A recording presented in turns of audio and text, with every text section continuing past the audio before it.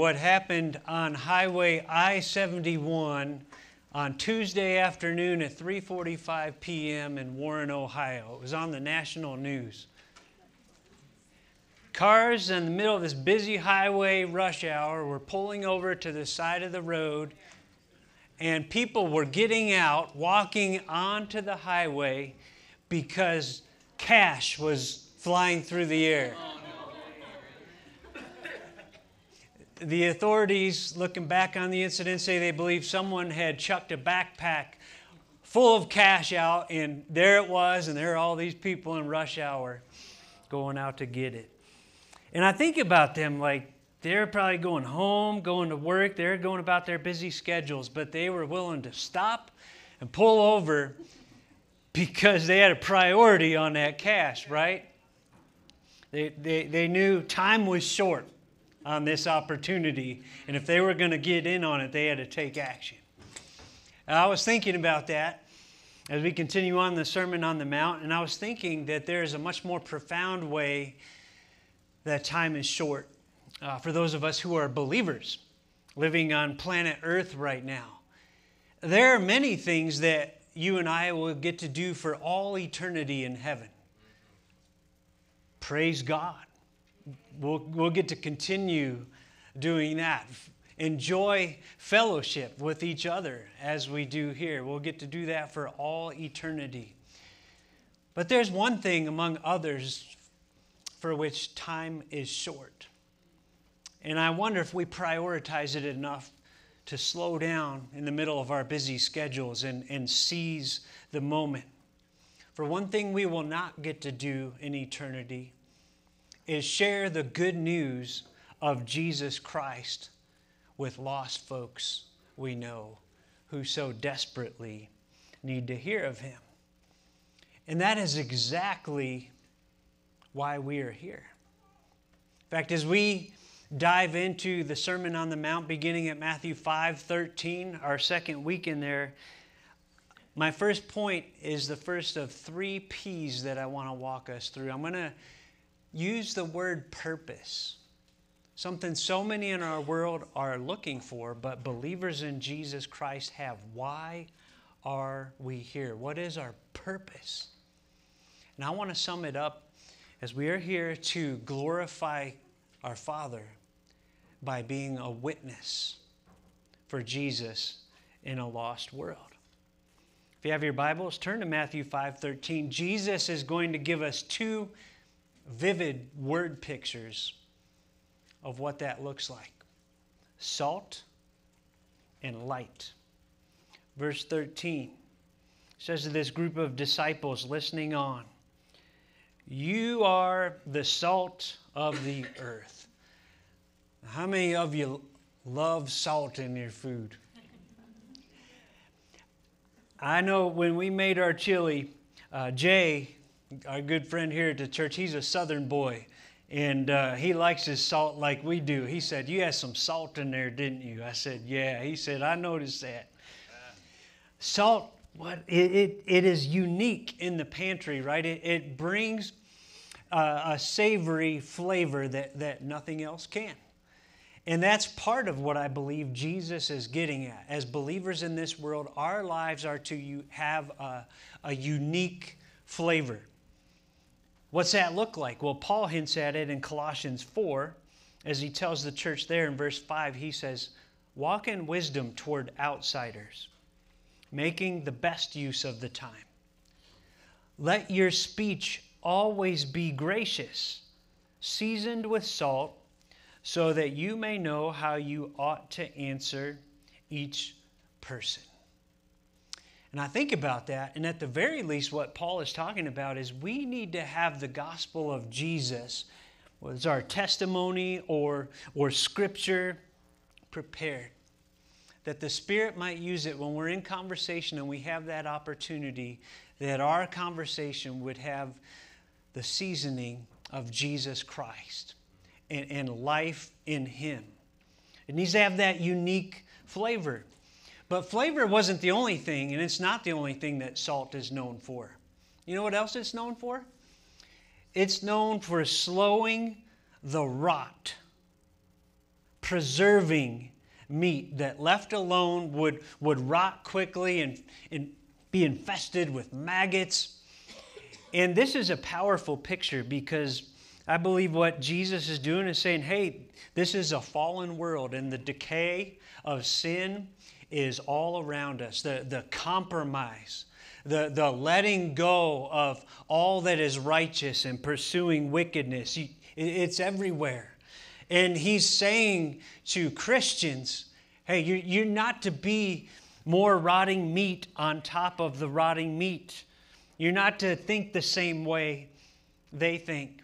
You're not to speak the same way they speak. You're not to do the same things they do. You are to be that preserving salt. One example of this, one of my favorite lunch meats is salami. How many of you love salami? Salami comes from the Latin for salt. And it was created for overseas journeys. They rubbed that salt in there into the meat so that salami, the decay process, would slow down. Do we have that kind of righteousness in our thinking, in our words, in our actions, that we slow the decay in our home, that we slow the decay in our workplace, that we slow the decay in our neighborhood and in our country? Or do we just blend in? Jesus goes on with some challenging words. He says, if salt has lost its taste, how shall its saltiness be restored? Now, scientists have looked at sodium chloride. Maybe you know this. It's a stable compound. It cannot actually be broken down. So what is he talking about?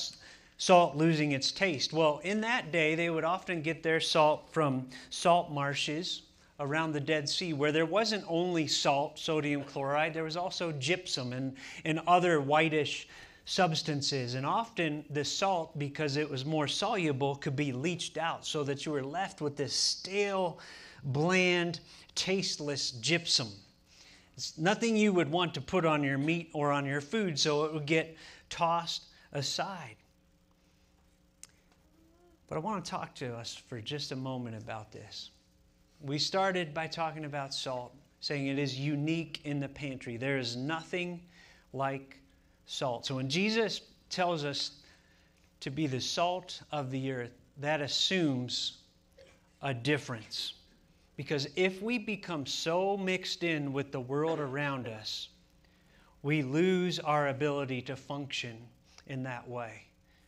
This is an important point because there are some, even in the church world, pushing the church to say, hey, in order to reach the world, we need to become more like the world. We need to compromise on this and this and this issue in God's Word and let that one go so that we might welcome them in. Jesus is saying just the opposite. We are to be different. Salt that's lost its taste, he goes on and says, it is no longer good for anything except to be thrown out and trampled under people's feet. Now there's legend in the church world. I do not know if this is true, but it's picturesque that in the early church, when a Christian took part in unrepentant sin and continued down the path, and his brothers and sisters in the church lovingly called him on that and wanted to restore him to right living, that there was a Sunday or two where that Christian would lay down at the threshold of the church, and the other believers would lightly step on him on the way in, and it would be his way of saying, I have been that one who is no longer good for anything except to be thrown out and trampled under people's feet. And we're not going to do that here. Some of you thinking, oh, I got somebody. I don't want to hear it. But listen, I don't want to be that person. You don't want to be that Christian that has lost their saltiness. Embrace the different. You know, this world needs Christians who have this joy that is untouched by the vicissitudes of this life. Do we have that joy, or do we walk with the same kind of hopeless angst that everybody else around us has? They need Christians that trust the Father in His provision and have contentment and peace in the Father. Do we have that? Or if we're honest, do we worry just as much as the person who doesn't even know the Father? They need Christians who embrace Jesus over the world. Is that us, or are we pretty much just like everybody around us? Embrace the different. Now I want to talk about his second picture, light. Verse 14. He says, you are the light of the world. Light reveals, right? It can be seen in the darkness. We saw this last night. I took a couple of our boys out to Walmart in Prescott Valley, and what a weird night weather-wise, huh? The fog, just you could see it blowing, dark and foggy. But you know what? Even though we were way over at Walmart, Evan said, hey, you can see the lights on the floats in the Prescott Valley Parade over there. They were piercing through the darkness and the fog. We live in a dark and sinful world. And Jesus is saying, look, Christians, you are a light. You are the light of the world. You are to reveal and shine in that darkness. He goes on to say, a city set on a hill cannot be hidden. This would be picturesque for Jerusalem itself. As the various candles and lights were lit in that city, people from miles around could look up and see Jerusalem. We are to be like that city on a hill that cannot be hidden. Verse 15, nor do people light a lamp and put it under a basket, but on a stand, and it gives light to all in the house. Now, we live in 2022, and if you're like us, you probably got 15 or 20 different ways to light up your house, right? This was written to a Jewish culture where the homes were often small and round. And as far as outside light, there was usually one small window. And at night, there was one oil lamp in the middle of the room with a wick in it. And you would light that so that you could see what in the world you were doing. How many people in their right mind are going to light that, go to all the trouble of getting it going, and then say, putting a bushel over the top? Jesus is saying you don't do that. You have a light so that it can provide visibility. Now I think about that, and I want to paraphrase something I read this week that stuck with me, and I hope it will cause you some thought too. I'm going to paraphrase it like this. Secret discipleship is not a stable compound. Because one of two things will happen. Either the secrecy will destroy your discipleship, or your discipleship, your walk with Jesus will destroy the secrecy. And I think it would do us all well to ponder that before God for a few moments this week. Which way is that equation going in my life? What I hear Jesus saying here is embrace the visibility of your walk with Jesus.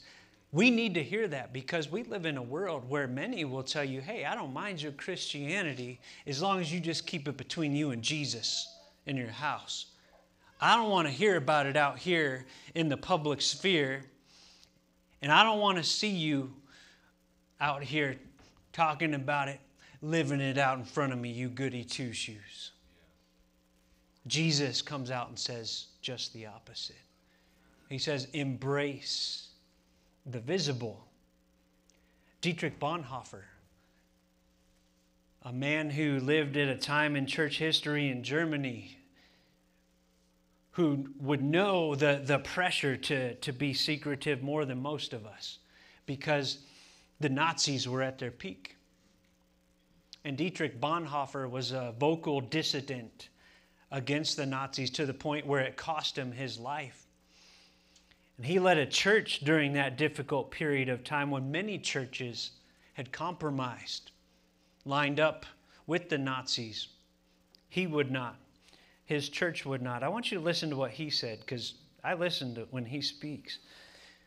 He said, "A community of Jesus which seeks to hide itself has ceased to follow him." Verse 16, Jesus says, "In the same way, let your light shine before others, so that they may see your good works."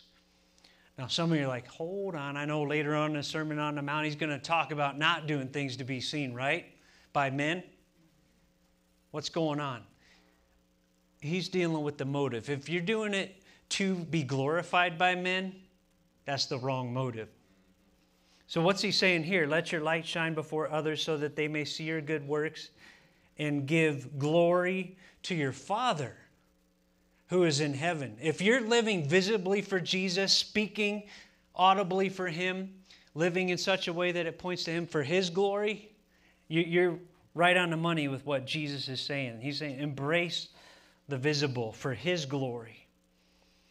And I think about that. I think about whose glory are we living for? Really? Because the Beatitudes we talked about last week, that attitude of heart toward God and others and trials, those make zero sense if you're here for your glory or if I'm here for my glory. Think about some of the things we talked about. Being meek, that does not make sense if I'm here for my glory. Being poor in spirit, that does not make sense if I'm here for my glory. Being persecuted for righteousness' sake, that makes zero sense if I'm here for my glory. But if we're here for God's glory, being salt and light for his glory, they all make perfect sense. Why are we here? Whose glory are we living for? I think about that, and I think about an old song by Mercy Me called Crazy. If you've never heard it, I'd encourage you to check it out. Just one chorus from that song. They say, "I have not been called to the wisdom of this world, but to a God who's calling out to me. And even though the world may think I'm losing touch with reality, it would be crazy to choose this world over eternity." And I think about this purpose to glorify God by being a witness in a lost world. And I see two sides to it. On the one side, I see challenge. Like I do think it's important for us to go before the Lord and say, "Search my heart, Lord. Am I living out this purpose and the power of the Spirit for you? Am I being salt and light? Am I embracing the difference? And am I embracing the visible of walking with you?" There's challenge in it, but I think there's also cheer. Great cheer. Because how many people wander through this world wondering why in the world they're here? What is my purpose? Just totally lost. Decade after decade. You know your purpose. I know my purpose.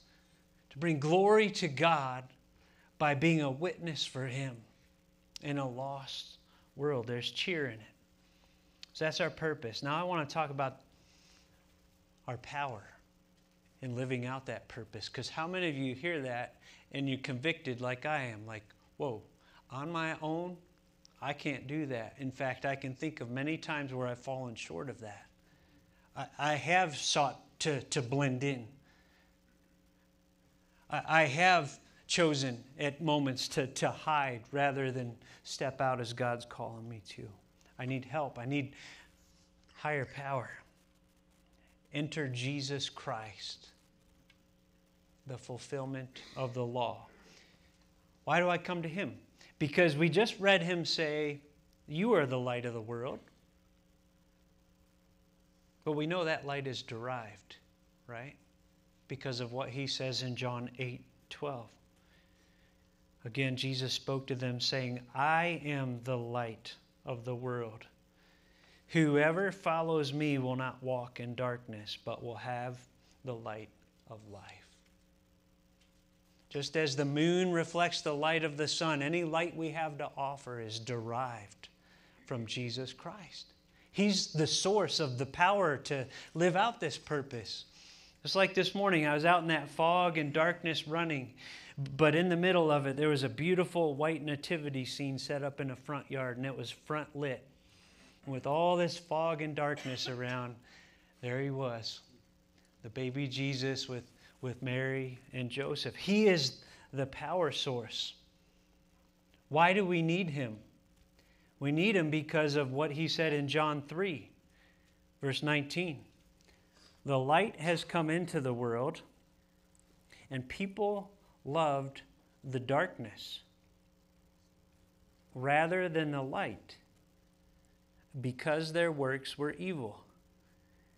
You see, there are some today, and there were many during the time of the Renaissance and the Enlightenment, that taught all we need as humans who believe in Charles Darwin's evolution, that we're getting better. All we need is more information about how to live rightly among each other. And the more we get more information, we're going to continue to improve and live righteously among each other. And we're going to have a utopia. There were people who believed that fervently, especially during the Enlightenment. Those numbers dropped off vastly, even among secular philosophers in the 20th century. You know why? Two things we know is World War I and World War II, which reminded our world graphically that it's not just an information issue. It's not just an education issue. There is something wrong in the heart of men. You and I know it as sin. And for sin, we need more than information. We need transformation. We need a Savior who's the light of the world. Why? Because we love darkness in and of ourselves. If I use insect terms, apart from Christ, we're spiritual roaches. You ever see what happens when you flip the lights on in a room where there's roaches? Phew! Right? The other end of the insect spectrum, you've got the moths, right? Turn the light on and they flock to it. We need to be transformed from spiritual roaches into spiritual moths, and that takes the power of Jesus Christ, the light of the world. Why is he the light of the world? Well, there's many reasons, but one I want to focus on here. He fulfilled the law that you and I broke time and time again. Verse 17, he says, "Do not think that I have come to abolish the law or the prophets." Look, that includes everything we know as the Old Testament. He says, I've not come to abolish that. I've not come to abolish them, but to fulfill them. To fulfill them. What does that mean? Well, it means he perfectly obeyed God's law, living here as the God-man, where you and I broke it. He perfectly fulfilled every prophecy that pointed to him, and will perfectly fulfill every prophecy that is yet to come about himself. Every shadow in the Old Testament that pointed to Jesus will be fulfilled in Jesus Christ. You say, how? Well, his teaching. In his teaching, he unpacks the meaning of it for you and I. His life, his death, and events yet to come. And in a few moments, I'm going to talk about one other way, through you and I, as his Spirit-filled followers. We'll touch on that more in a little bit. But you say, how far does that go? Surely that's just the big ideas that he's talking about in the Old Testament. Listen to verse 18. For truly I say to you, until heaven and earth pass away, not an iota, not a dot will pass from the law until all is accomplished. Now, without getting deep into the Hebrew letters, when he talks about an iota and a dot, he's talking about the smallest portions of that Hebrew alphabet. And in English, you might think of the dot above the I, or the curve at the bottom right side of an A, the little serif there. He's saying all of it until all is accomplished. Jesus loved God's law. I wonder if we've gone wrong on that front. We tend to have a different response as fallen human beings.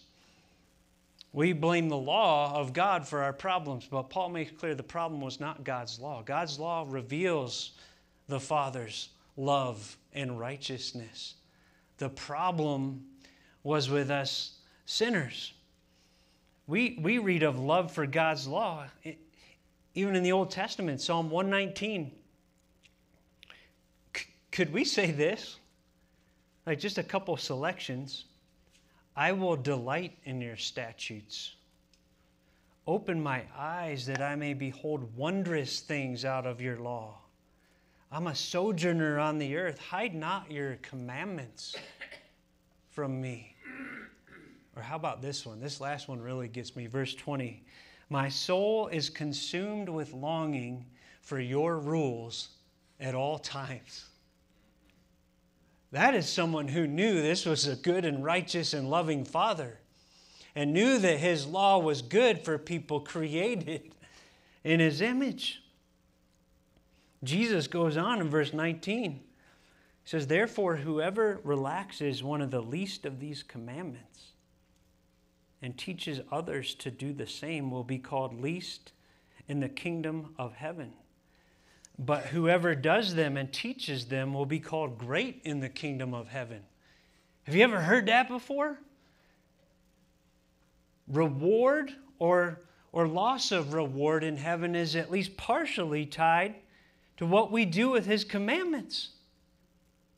Whether we relax them or do them, whether we teach others the importance of them or water them down.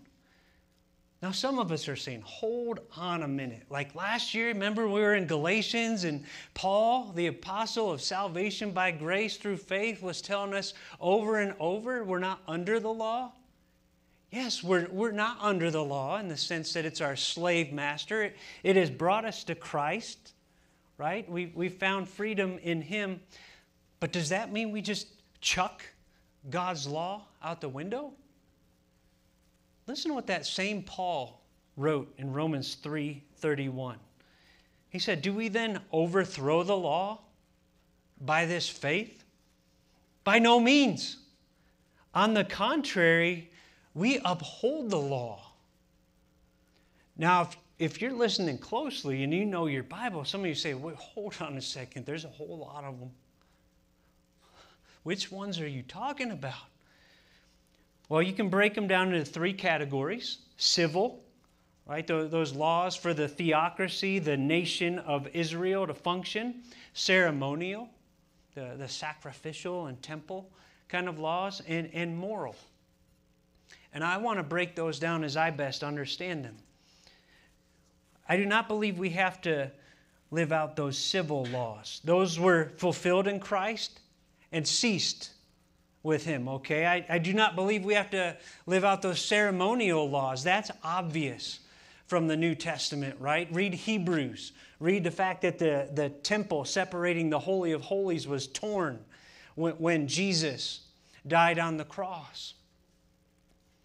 What's that leave? The moral law of God. That too was fulfilled in Christ, but listen, that is to be lived out in you and I. In the power of the risen Christ, in the power of the Spirit within. This is going to go to our third and final P here. I want to talk about penetrating righteousness. As we talk about living out that law today, penetrating righteousness, righteousness that goes deeper than the righteousness of the scribes and Pharisees. He said something that would have shocked that crowd that day. Verse 20, he said, I tell you, unless your righteousness exceeds that of the scribes and the Pharisees, you will never enter the kingdom of heaven. Foundational here, don't forget Christ is our righteousness. The only way that's obtained is by faith in Christ. But what about living it out? How do we live it out in a way that exceeds the scribes and the Pharisees? Those guys, man, that crowd was said, they have it down cold, man. Not only did they know the Old Testament, they went ahead and added to it. Like, that doesn't go far enough. They added 800 laws we call the Mishnah to the Old Testament, just to make sure they didn't break God's law in the Old Testament. They got super specific about it too. If the Old Testament talked about not working on the Sabbath, the scribes and Pharisees were like, we got to define that. So they would argue about things like this, like, how much ink are you allowed to carry on the Sabbath? And they had it down. They said you're allowed to carry enough ink to write 2 letters, two Hebrew letters. No more. If you carry more than that, you're breaking the Sabbath. Or they'd argue about if a tailor happened to have one of his work pins tucked in his robe and he went for a walk, is that carrying a burden on the Sabbath? Or if he had a goat, you were allowed to put a cover over the goat's udders on the Sabbath, but only if it was to keep the udder dry. If you put that on there to collect any milk, you violated the Sabbath. Anybody in here, you don't have to raise your hand, but if anybody has false teeth, they argued about that. If a man wears his false teeth on the Sabbath, is that carrying a burden? Or he puts on his artificial limb. And not only did they have the 800 rules that they added in the Mishnah, they had commentaries about them. And depending on where you lived, some places had up to 60 volumes of commentaries on the rules they added. So these people are saying, how in the world is my righteousness going to exceed that of those guys? Well, I want to break down what I believe Jesus was getting at and what he wants through salvation in him and his life lived out. First, he said, I want you to focus more on God's commandments than the traditions of men. He flat out told them in Mark 7, you've left behind God's commandments for your own traditions. You put your traditions ahead of what I have actually said. And it's really important that we ask ourselves, how would my righteous living be described? Is it really tied to what God says in his word? Or have I just picked up a bunch of stuff from tradition that has little to do with God's word? Tradition's not bad if it lines up with God's word, but if we elevate it and put it over God's word, we got a problem. I think he was talking about righteousness that's not just external, but starts inside. Starts inside. Matthew 23:25, woe to you, scribes and Pharisees, hypocrites, for you clean the outside of the cup and the plate, but inside they're full of greed and self-indulgence. Listen, how many of us know how easy it is to put on a show? Come in here for an hour on Sunday morning, or show up someplace where you care about what people think and you do your best, but what's going on in your heart? That guy next to you really ticks you off, and you may not be saying it out loud because you know you'll be looked down on, but what are you saying in your heart about that guy? He's looking for not only external but internal. And he's looking for proper motivation. Am I living righteously primarily for God's glory or for my glory? That I want to hear. I want to hear the people around me say, wow, look at that guy. That's what he said to them in Matthew 23:5. He said they do all their deeds to be seen by others. He got really blunt with them. Matthew 23:15. He said, woe to you, scribes and Pharisees, hypocrites. Hypocrites wear a mask. They're putting on a show. For you travel across sea and land to make a single proselyte, someone who lives and thinks like you. And when he becomes a proselyte, you make him twice as much a child of hell as yourselves. And I think about the tragedy of what many of these religious leaders had done. I think about this beautiful, living Word of God, Old Testament included. This perfect law that he had given. And what I see them doing is sucking the life out of it. If you pictured it in modern day terms, I think of a parable of a living, vibrant, dynamic person walking into a funeral home. And the undertaker slips him some anesthetic, and he takes that living, dynamic person, gets him on his table, and sucks all the blood out of him, and injects him with formaldehyde. And no matter what he does, no matter how much makeup he puts on, that person is now dead. That's what many of these had done with God's will as revealed in the Old Testament. And maybe you're thinking about that dead kind of formalism, and maybe you've been there. Maybe you feel like you're there today, like it's all been this ritual, this external thing that has nothing to do with this relationship, this internal reality. What if there was someone that came into a situation like that and said, I am the light of the world. Whoever follows me will never walk in darkness. What if there was someone who stepped into a situation like that and said, I am the resurrection and the life? What if there was someone who came and said, I know you can't live it out on your own, so I will send the Spirit of God to live within you so that you can have this penetrating righteousness. Good news. Listen to some of what we read in the New Testament. Romans 10:4, Christ is the end of the law for righteousness to everyone who believes. Romans 8:3, God has done what the law, weakened by the flesh, could not do, by sending his own Son in the likeness of sinful flesh. And for sin, he condemned sin in the flesh. Listen, in order that the righteous requirement of the law might be fulfilled in us, who walk not according to the flesh, but according to the Spirit. That goes back to a prophecy in Ezekiel. Last one here. Ezekiel 36:27. God said, I will put my Spirit within you and cause you to walk in my statutes and be careful to obey my rules. I want to go back through those 3 P's backwards and just ask us a couple of questions. Penetrating righteousness, righteousness that goes deeper than the externals. Does that describe my life? By the Spirit, by the risen Christ within?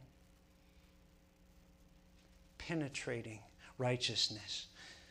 When it comes to the power to live righteously, have I been leaning to my own devices, my own flesh, or am I relying on Jesus Christ, the light of the world? And am I living out my purpose for the time that I'm here to glorify God by being a witness to the lost people he brings in my path? Am I being that salt? Am I embracing the difference boldly of following Christ?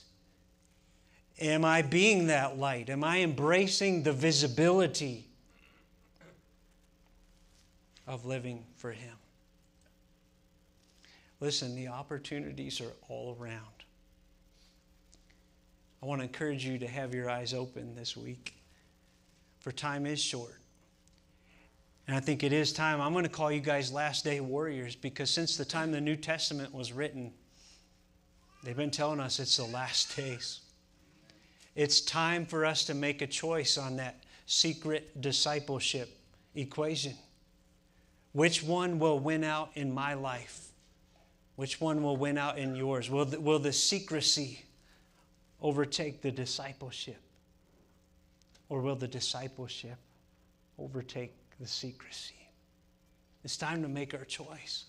Time is short. Opportunities abound. I want to share just one. And maybe this will encourage you. It can happen anywhere. A couple weeks ago, before Thanksgiving, I was parked up by Chick-fil-A waiting for a meeting. I have a lot of meetings there. My son works there, and I thought, hey, we might as well keep this place in business. And I heard this scraping sound. And I looked, and this lady's driving down that little road through the crossroads, and she's got a 5-gallon bucket stuck under her car, just cruising 20 miles an hour. And she goes and parks, and she was parked not too far from me, so I walked over and said, do you know you got a bucket under your car? She's like, oh, yeah, I picked it up on 69. A contractor dropped it, and I've been trying to get it out by just driving around. And she saw there was a landscaping truck parked next to where she was parked, and it had a bunch of long tools. And she said, they won't mind if we get one of those. So we grabbed one, and we start trying to bang that bucket out of there, but it's in there tight. And then we start to see little plastic pieces, and she's like, uh-oh, I think we broke something under the car. And I'm like, oh, no, because I was the one doing it. And she said, oh, no, never mind, that is just something that was in the bucket. But that thing would not budge until we jacked it up and got it out of there. And she said, thank you so much. And I said, no problem. I said, God bless you. You have a nice Thanksgiving. And we went on our ways. And I wouldn't have thought about it again, except Friday, I had to stop in Walmart. And I wasn't even planning on going in Walmart on 69. I just had to make a pit stop and grab a few things. And I stopped in there, and I got in line, and there was a lady in front of me who was getting a battery replaced in a fob, or a key fob. And it was taking a little while. My flesh is, feeling I got to get going. Thankfully, the Spirit overcame the flesh and just chilled because, hey, might be me someday needing a new fob, right? And got my groceries, and as I'm walking out to the car, I saw the lady trying the fob, and I said, does it work? And she said, oh, yeah, it does. And then she looks at me, and she said, wait, are you the guy from the bucket? Oh, you're the... It was the same lady. And made me extra thankful that my flesh didn't kick in inside. And I say, yeah, it's good to see you again. What a small world. Merry Christmas. I hopped in my car. And then, I'll tell you, it hit me. Maybe it's because I've been reading this. Maybe it's because I just heard a song by Cutlass called End of the World that you need to listen to. It's a song you listen to. It's like, are we living in light of that day?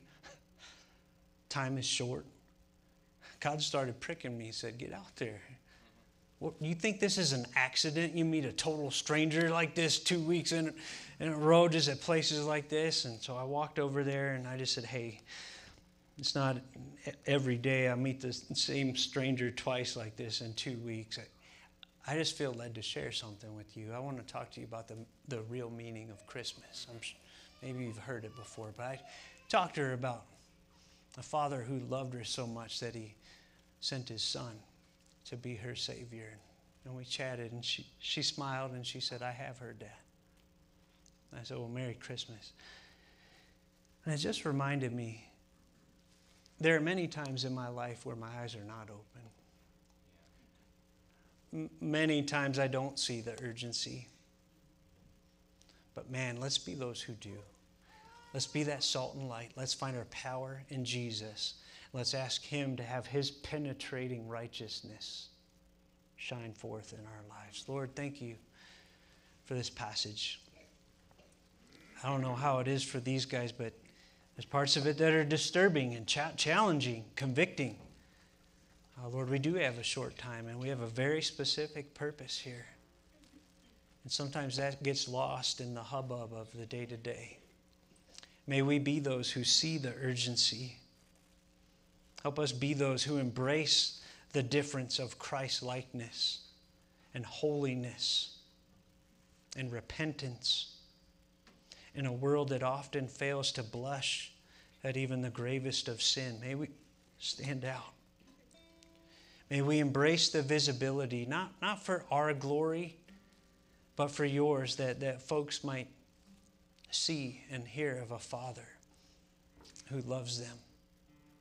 Thank you for Jesus Christ, the God-man who fulfilled your perfect law and sent your Spirit to live in us that we might live for you, for your glory.